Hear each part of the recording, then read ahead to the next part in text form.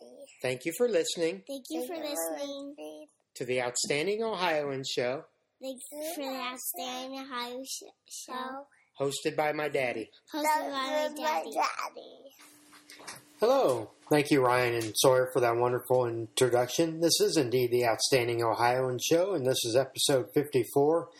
Gonna have a little different twist on this episode today.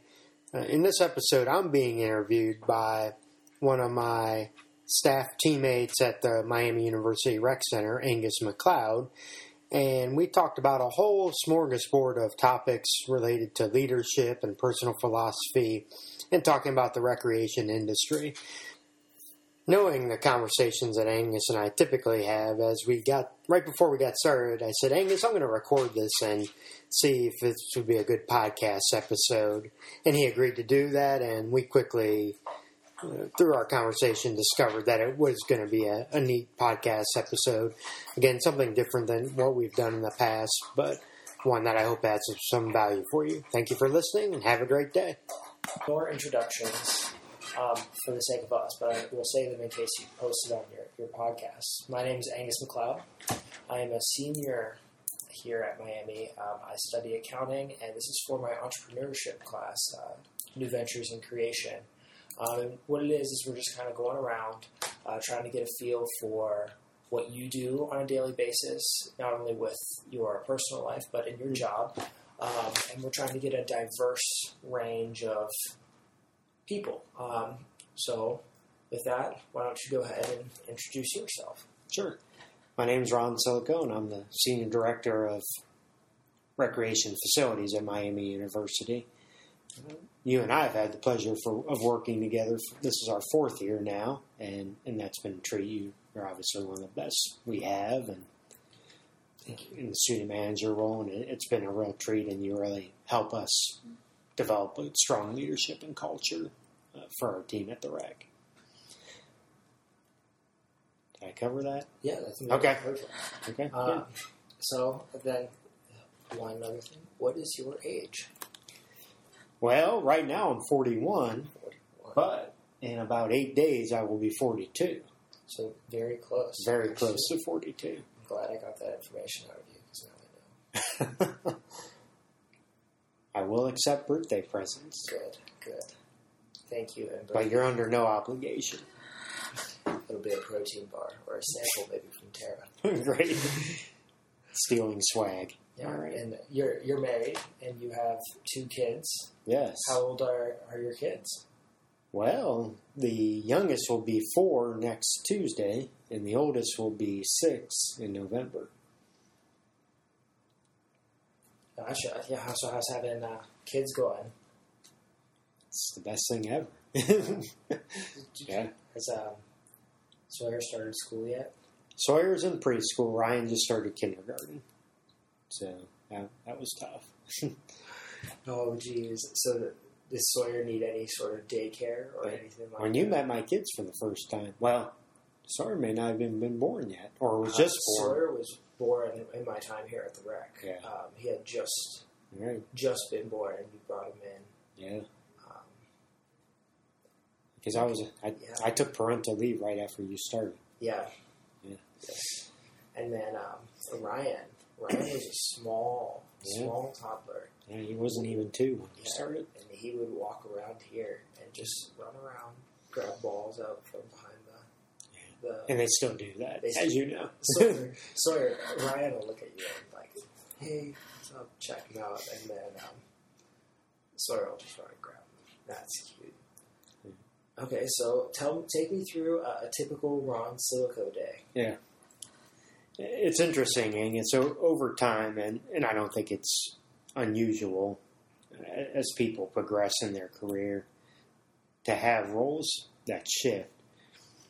When I started at Miami in 1997, my job was a leadership role, but I was also very much in the front lines, side by side, working with students, serving customers, officiating intramural sports, working the front counter, running events. Over time, my focus has shifted to more big picture administrative oddly enough, I spend most of my time these days talking to the full-time staff, to be sure, but I spend a lot of time talking to other university staff across campus. In a facility role like I have, there's so many people that we rely on for whether it's servicing our outdoor fields, our indoor facilities, and just in some cases sharing those facilities with other people. So my job over time, my job's always been relational, but now it's trying to develop resources and develop partnerships with people across campus. So our recreation staff, and you included, have the tools that you need to be successful. As you know, I don't work directly with you in a lot of cases, but I'm here as an advisor or to have discussions if we need that. But it's by and large, you bring issues that you're having to me, or good things that you're giving. In short, you're giving feedback about things that you're seeing, things that you're observing from the customers, things that you're observing from our staff. And my job in this leadership role is to not only get those resources and develop those partnerships, but also to help see how we can implement those kind of suggestions into the big picture. What do we need to change? Because bottom line, our industry, and I'm sure we're going to talk about it, is always shifting. There's always new demands. We have to be adaptable to that. And really the best ideas that we've ever had in recreation, a majority of them have come from the staff in the front lines or the customers bringing suggestions to us that we're able to implement and move forward. Gotcha. What would you say is your biggest challenge on a day-to-day basis working your job? The greatest part about my job is working with people, and the toughest part of my job is working with people. And it could sometimes, in some cases, it could be the same person day to day, just having areas of conflict or areas of opportunity. But it's also just trying when you're spread out as we are and trying to develop those connections and those partnerships and relying on people to do things that creates great opportunities for success, but it also does create challenges. In all of it, communication is the centerpiece to that. You're well aware that we just opened a new fitness center on the other side of campus, so for someone whose home base is 15 minutes away from that, there's just getting out and seeing it, just making sure the staff there can have everything they need to operate it. There's been some challenges, whether it was contractor delays or just getting logistics ready on campus because of the late summer rush and now the beginning of the semester rush, trying to get everything ready in a good manner for students. Sometimes projects get prioritized, sometimes projects move up, sometimes they move down, and just trying to work through all that and then communicate. That's always been no matter how good at it you are at it, it's always going to be your biggest challenge because people receive communication in different ways. Whether it's some like email, some like it face to face, some like it over the phone, and it's not just the mode it's not the method of delivery, but it's the mode of it too. You have to really know your audience, and I think the best leaders really have a knack for individualizing the communication when they can to fit their audience. I think it's important as a leader to know some people don't like hearing things directly. Some people want to know the reasons why, and some people say, just tell me what you need to do and I'll do it.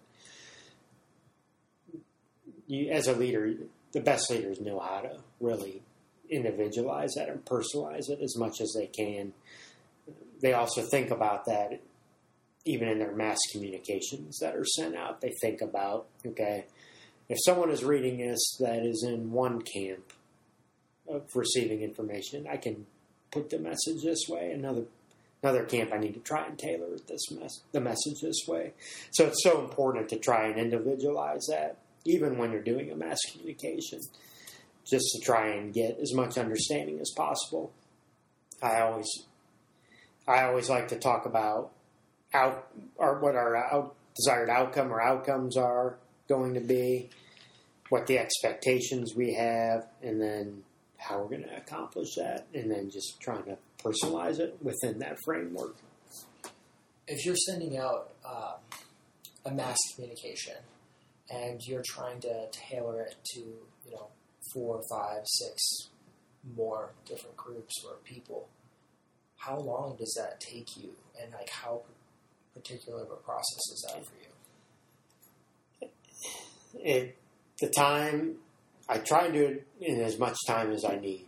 And what I mean by that is sometimes there's a deadline where I've got, because of the urgency of it, let's say I've got, as an example, 10 minutes to get it out. Well, I'm going to take the 10 minutes to craft it the best I can.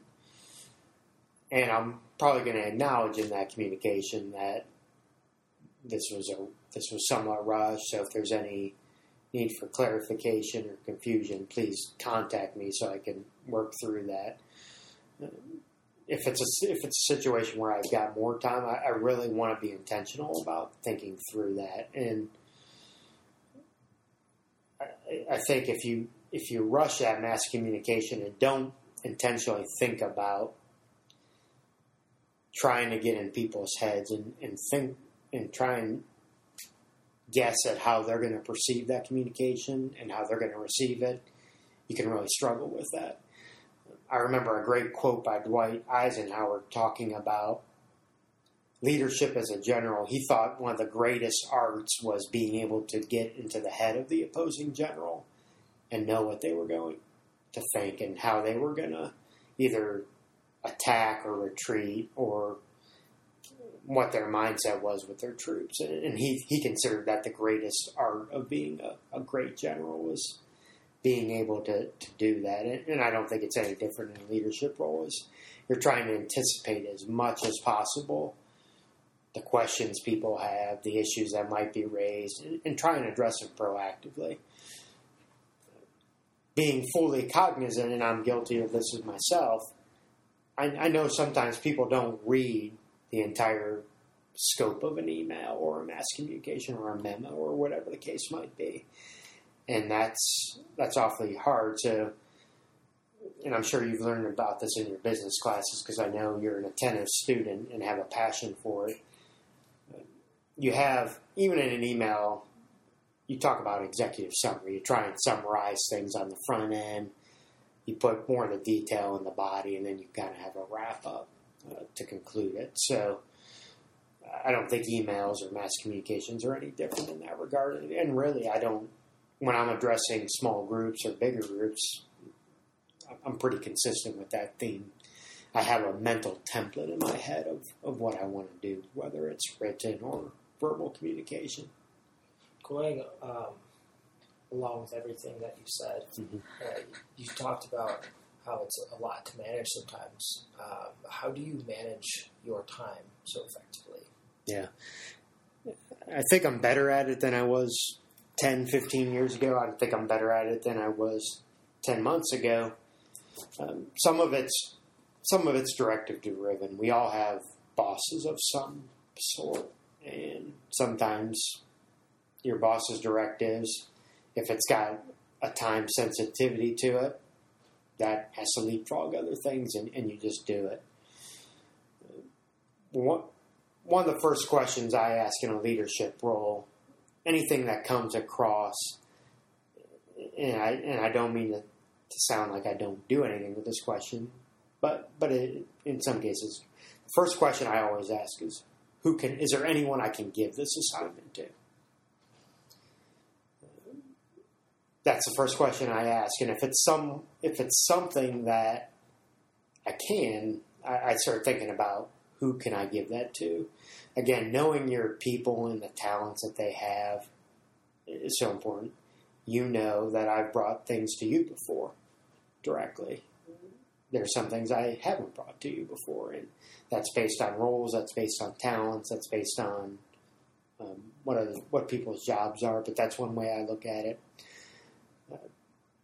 An overlooked part of that, when you're in delegation, and I know you've learned about this in school, delegation, you need to do it as a leader. It's a way to empower, it's a way to get things done. I look at it as through an additional lens. Is one of my mantras in leadership is if I got hit by a bus, and what I mean by that is if I got hit by a bus walking out of the office today, have I shared enough institutional personal knowledge with people that they could carry on my role and things would still run smoothly? The best leaders can step away and things still run smoothly. The leaders that micromanage or don't delegate or control everything, when they leave, it's almost a catastrophe. Things slow down, things get bogged down, things don't get done, people are unsure of what needs to happen. And I don't want to do that. My mindset is I always ask that question, who can I give this to? And it may not just be, it may not just be to get it off my plate. I may be envisioning that person as someone who may be taking this on as in a future leadership way at some time. Or I might just want them to have an awareness of it because it affects them directly. And I expect that they'll be around for a while, and I want them to have that knowledge. So that's the first question I ask. The next question that I ask is just who does this assignment or will this assignment upon completion serve people in the most effective manner possible?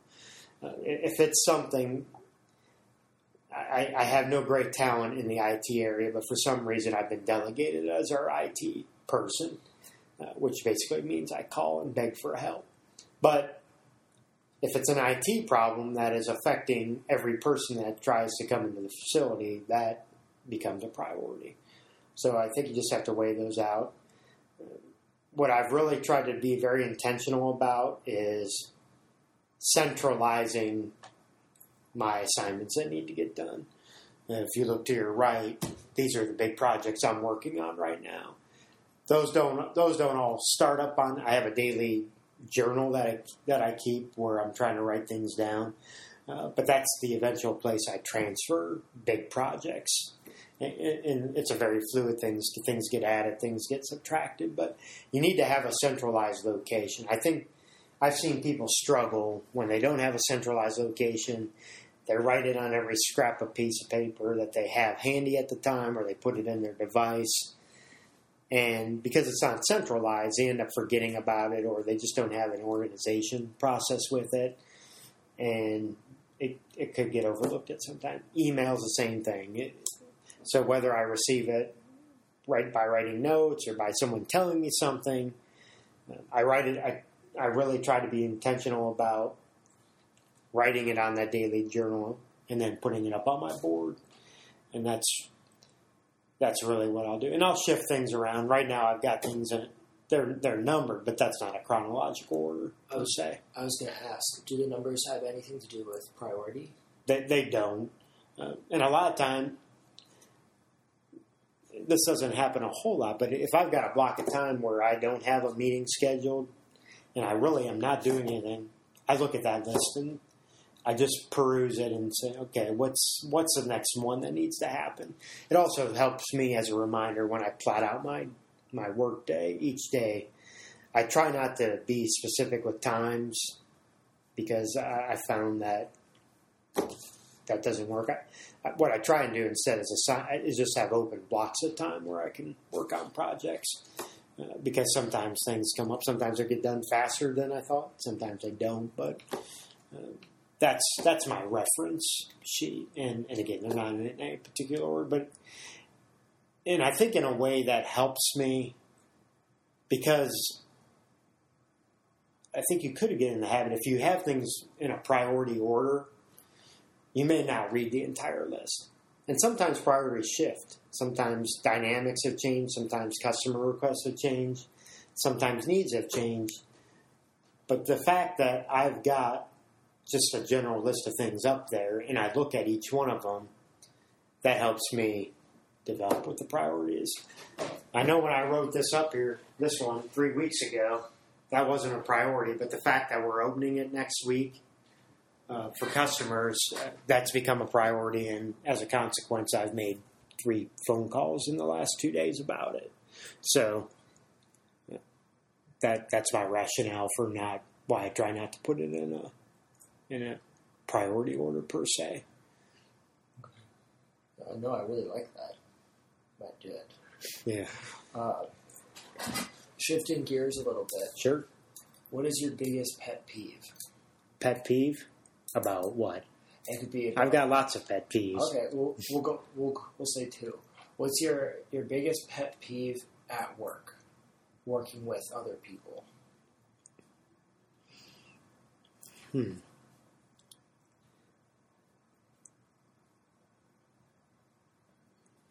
That's a great question.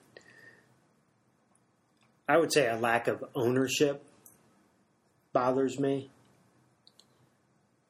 People blaming others bothers me.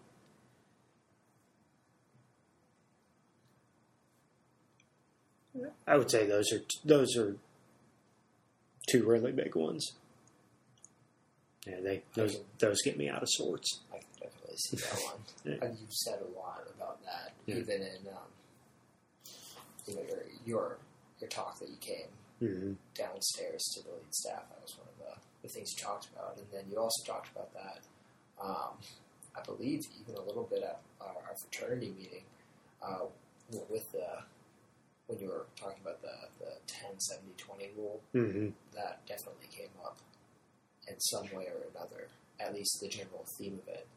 And then I guess the other pet peeve, if we go, let's say, I'm just curious. They don't really have anything to do with your professional skills. Yeah.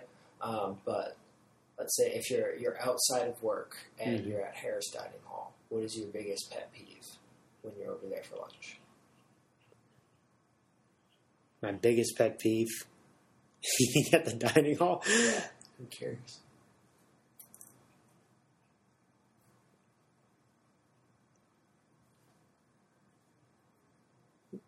I would add a third pet peeve to the 2 I gave you. We'll skip that one. And it's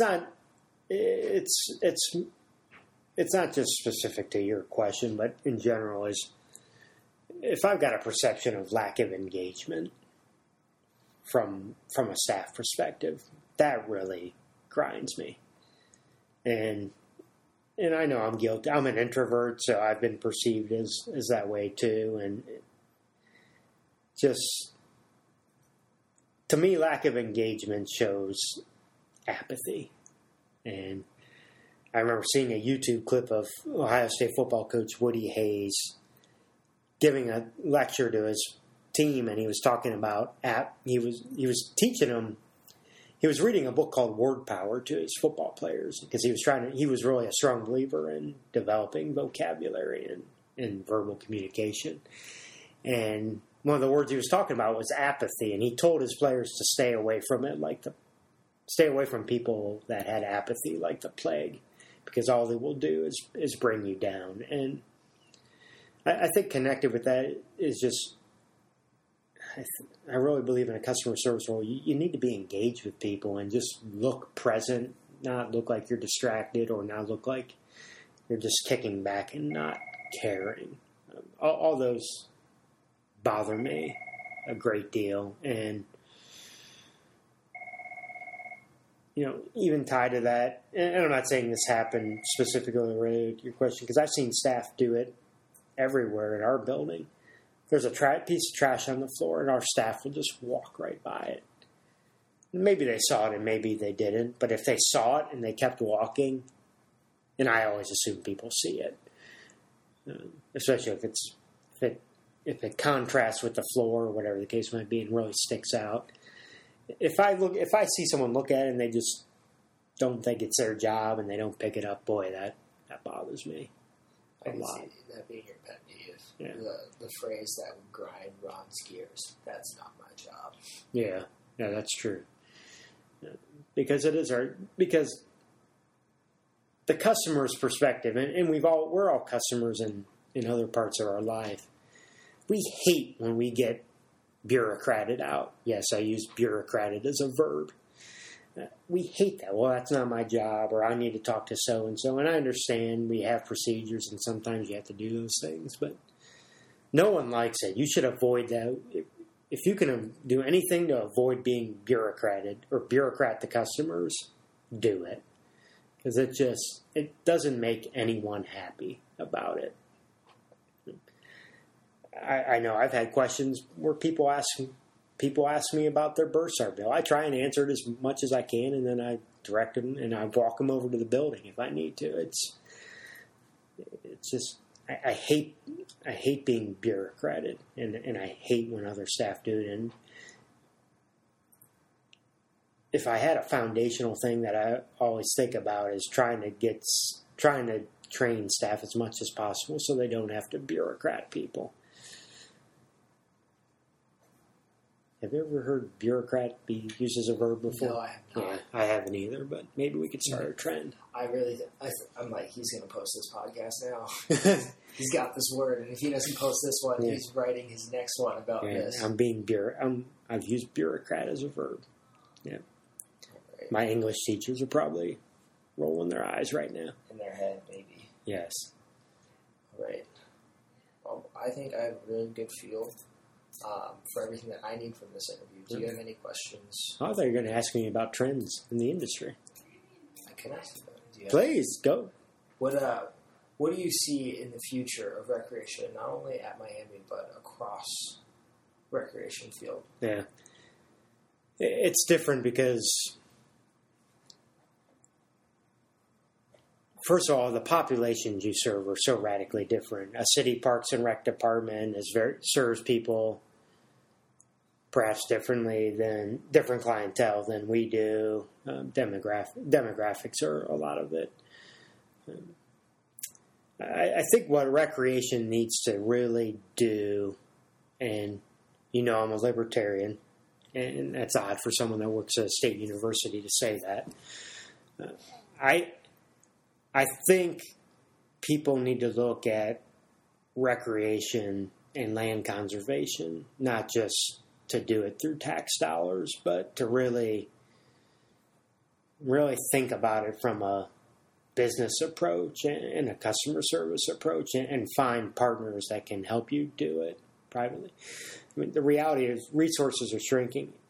The other argument I would say is research has shown that tax dollars that get put into parks and recreation, the investment is generally a lot better off than in other social programs. But I say that being a recreation professional. But I think there's going to be a challenge. There's such an opportunity for partnerships and engagement. But here's the reality. In these statistics, whether the numbers aren't important, but our country's getting fatter. People are more lethargic. People are having more health-related issues. The cost of health care, Obamacare has not reduced cost. The free market's the only thing that can do that, and that's not happening. People need to, I mentioned ownership before, people need to take ownership of their health and their wellness. And I believe I'm in an industry that supports that and promotes that. And while I want people to come into our building and take part in our facilities and our programs, I just want them doing something. Whether they're out for a hike or just walking their dogs or just doing yard work, I don't care what.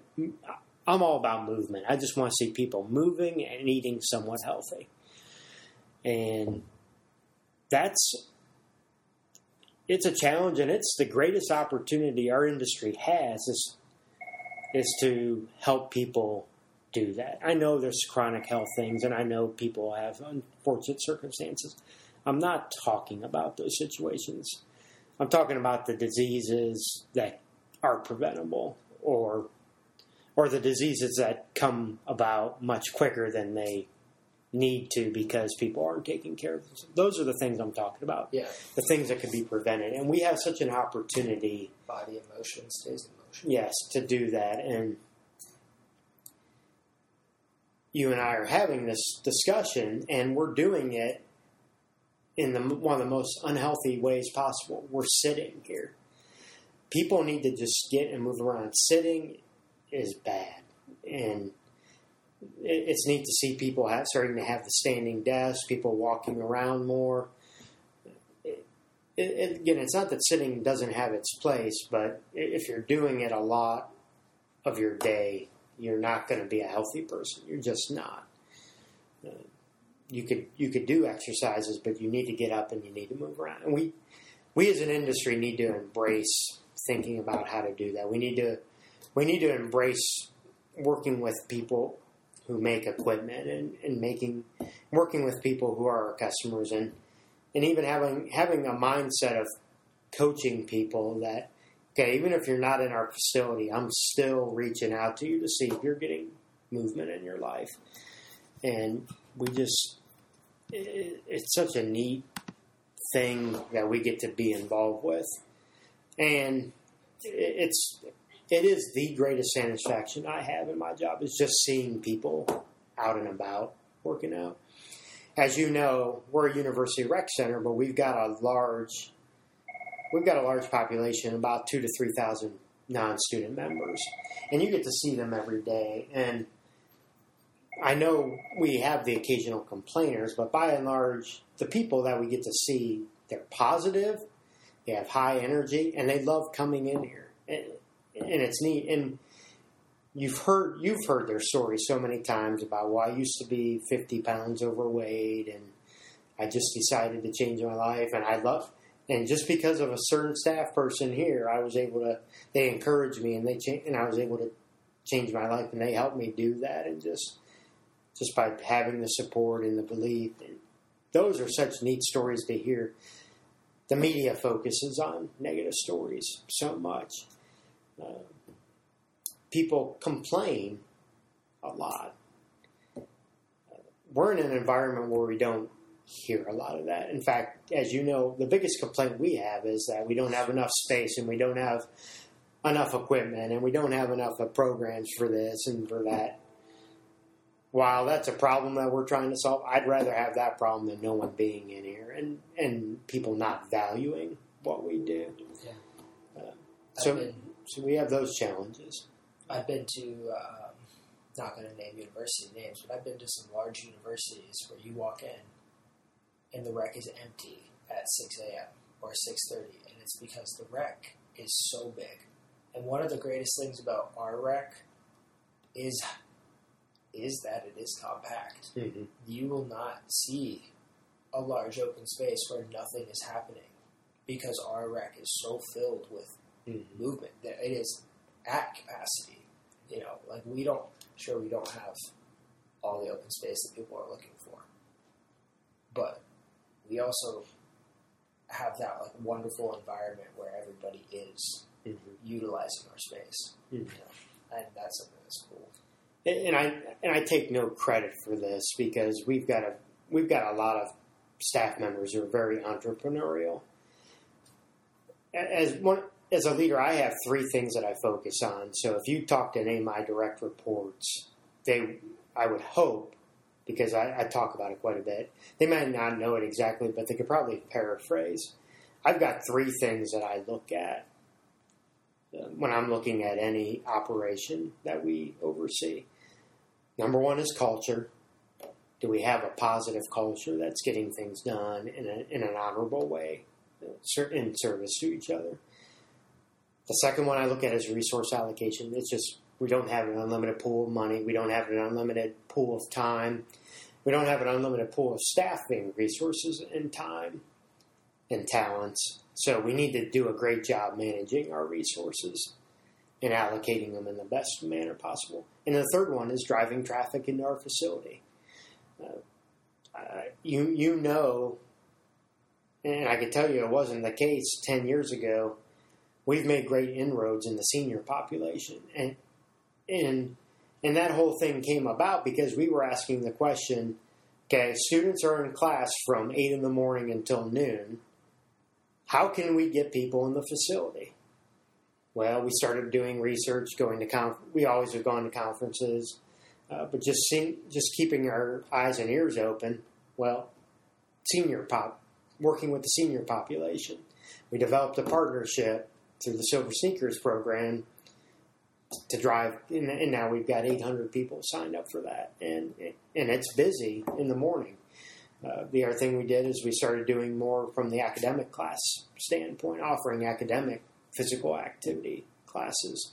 So doing those two things, while the number of users coming into our facility hasn't really changed in my time here, it has spread out throughout the day, the use a lot more, which I think is good, because even in the evening now, when people that didn't have the opportunity to come in early in the day come in, the facility is perhaps less crowded because the active people did have the chance to come in earlier. So when you build facilities, you have to drive traffic to them, and if you're not doing that, it's just not going to be perceived in a positive way. And you know this from your business classes. When you build a business, a brick and mortar business, the building's there whether you're using it or not. So as a business owner, you have to drive either high paying traffic in very strategically, or if that's not your business model, you've got to, we're a subscription model. That's what we are. People are paying for unlimited access. So it's a subscription model. We have to do things that are driving traffic into our facility as much as possible. And those are the three lenses I look at, and our staff by and large buy into that too, and they're always looking. We're looking for every opportunity. Okay, we've got a 2-hour time block here that's not heavily used. Is there anything we could do to bring people in here? And we just have to continue to approach those kind of things. Our challenges are now someone can just even watch a YouTube video and exercise at home. People working out at home, and the way we can combat that is what I call having, whether you call them neighborhoods or small niche groups, or small groups. What I find really neat about our facility is you'll have the same group of people doing the same thing, and they've developed friendships. When you have the chance to develop those kind of mini communities within your program, that's the way you can combat it. And then you just have to try and grow and expand those and find new niche things. One of the most niche communities we serve, and we only do it from a facility and counseling standpoint, is we have a Quidditch team on campus. I've never read Harry Potter. I don't understand Harry Potter. I have no desire to learn about Harry Potter, but we've got a team that wanted to do Quidditch. We made that happen for them and gave them the guidance on how to do that. And we work with them very closely, and they're great kids. And that's an example of mini community. Recreation has evolved from strength training, doing group aerobic classes, just people swimming laps, and people just playing traditional sports like basketball, baseball, football, volleyball, soccer. Recreation is evolving. It continues to evolve. People invent new activities all the time, and that's what's so dynamic about recreation is, and again, you know this from your business classes, if you can identify those needs, your next thing is, well, how can I monetize that? Or can we? Or is it something we should even try to? And those are things we're always looking at. And sometimes our greatest successes are we just have open space that the group comes in. We're not monetizing it. They're all members and paying for our service. So perhaps in some regard we are, but the fact people are just coming in to play pickleball. Great. It's a time where there's low traffic. We've got the space, and it's a niche community, and it's really neat to see. And you see those people hanging out outside of the building. That's the way we can combat. And I don't want to combat people exercising at home, but the way we can combat it from the standpoint of driving traffic into our businesses and into our facilities is encouraging and really trying to develop those mini communities. So people are calling each other and saying, "Hey, you weren't at spinning class today. Are you going to be there tomorrow?" And those kind of communities develop, and they're really neat to see. And that's how we can get people excited about recreation and wellness is through that engagement and developing that sense of community.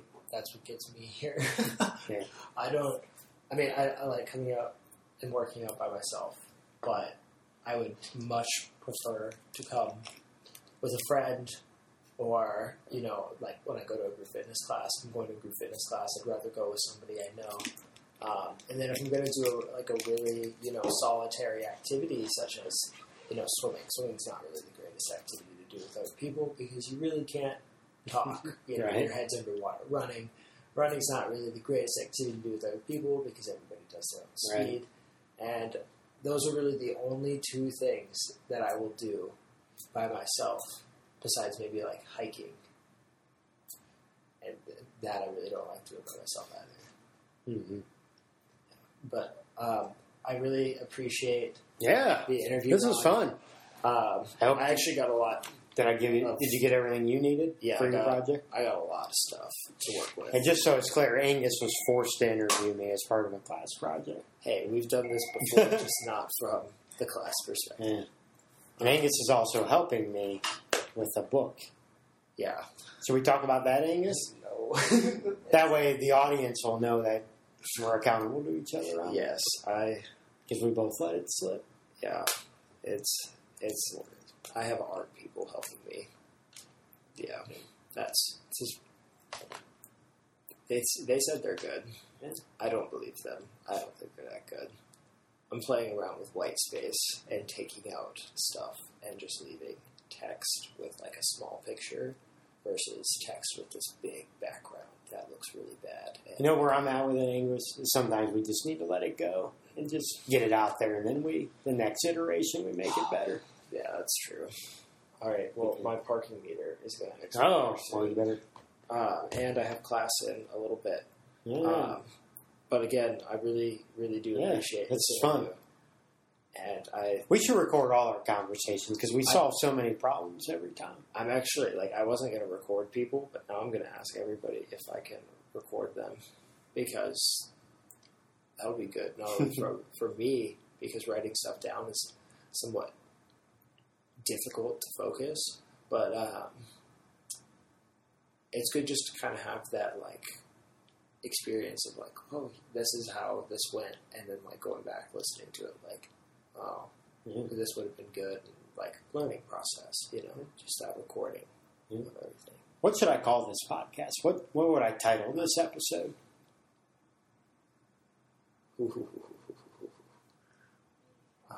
Baby's first interview. We're just kidding. Bureaucrated around. I think that one needs to go somewhere. That might need to be a theme of something else.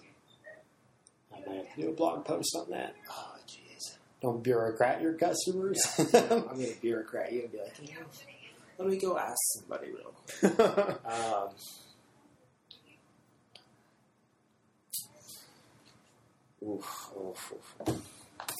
Bad titles. This is why I'm not a marketing major. Let's see. Maybe Ron's Big Picture. Kind of like that. All right. Yeah.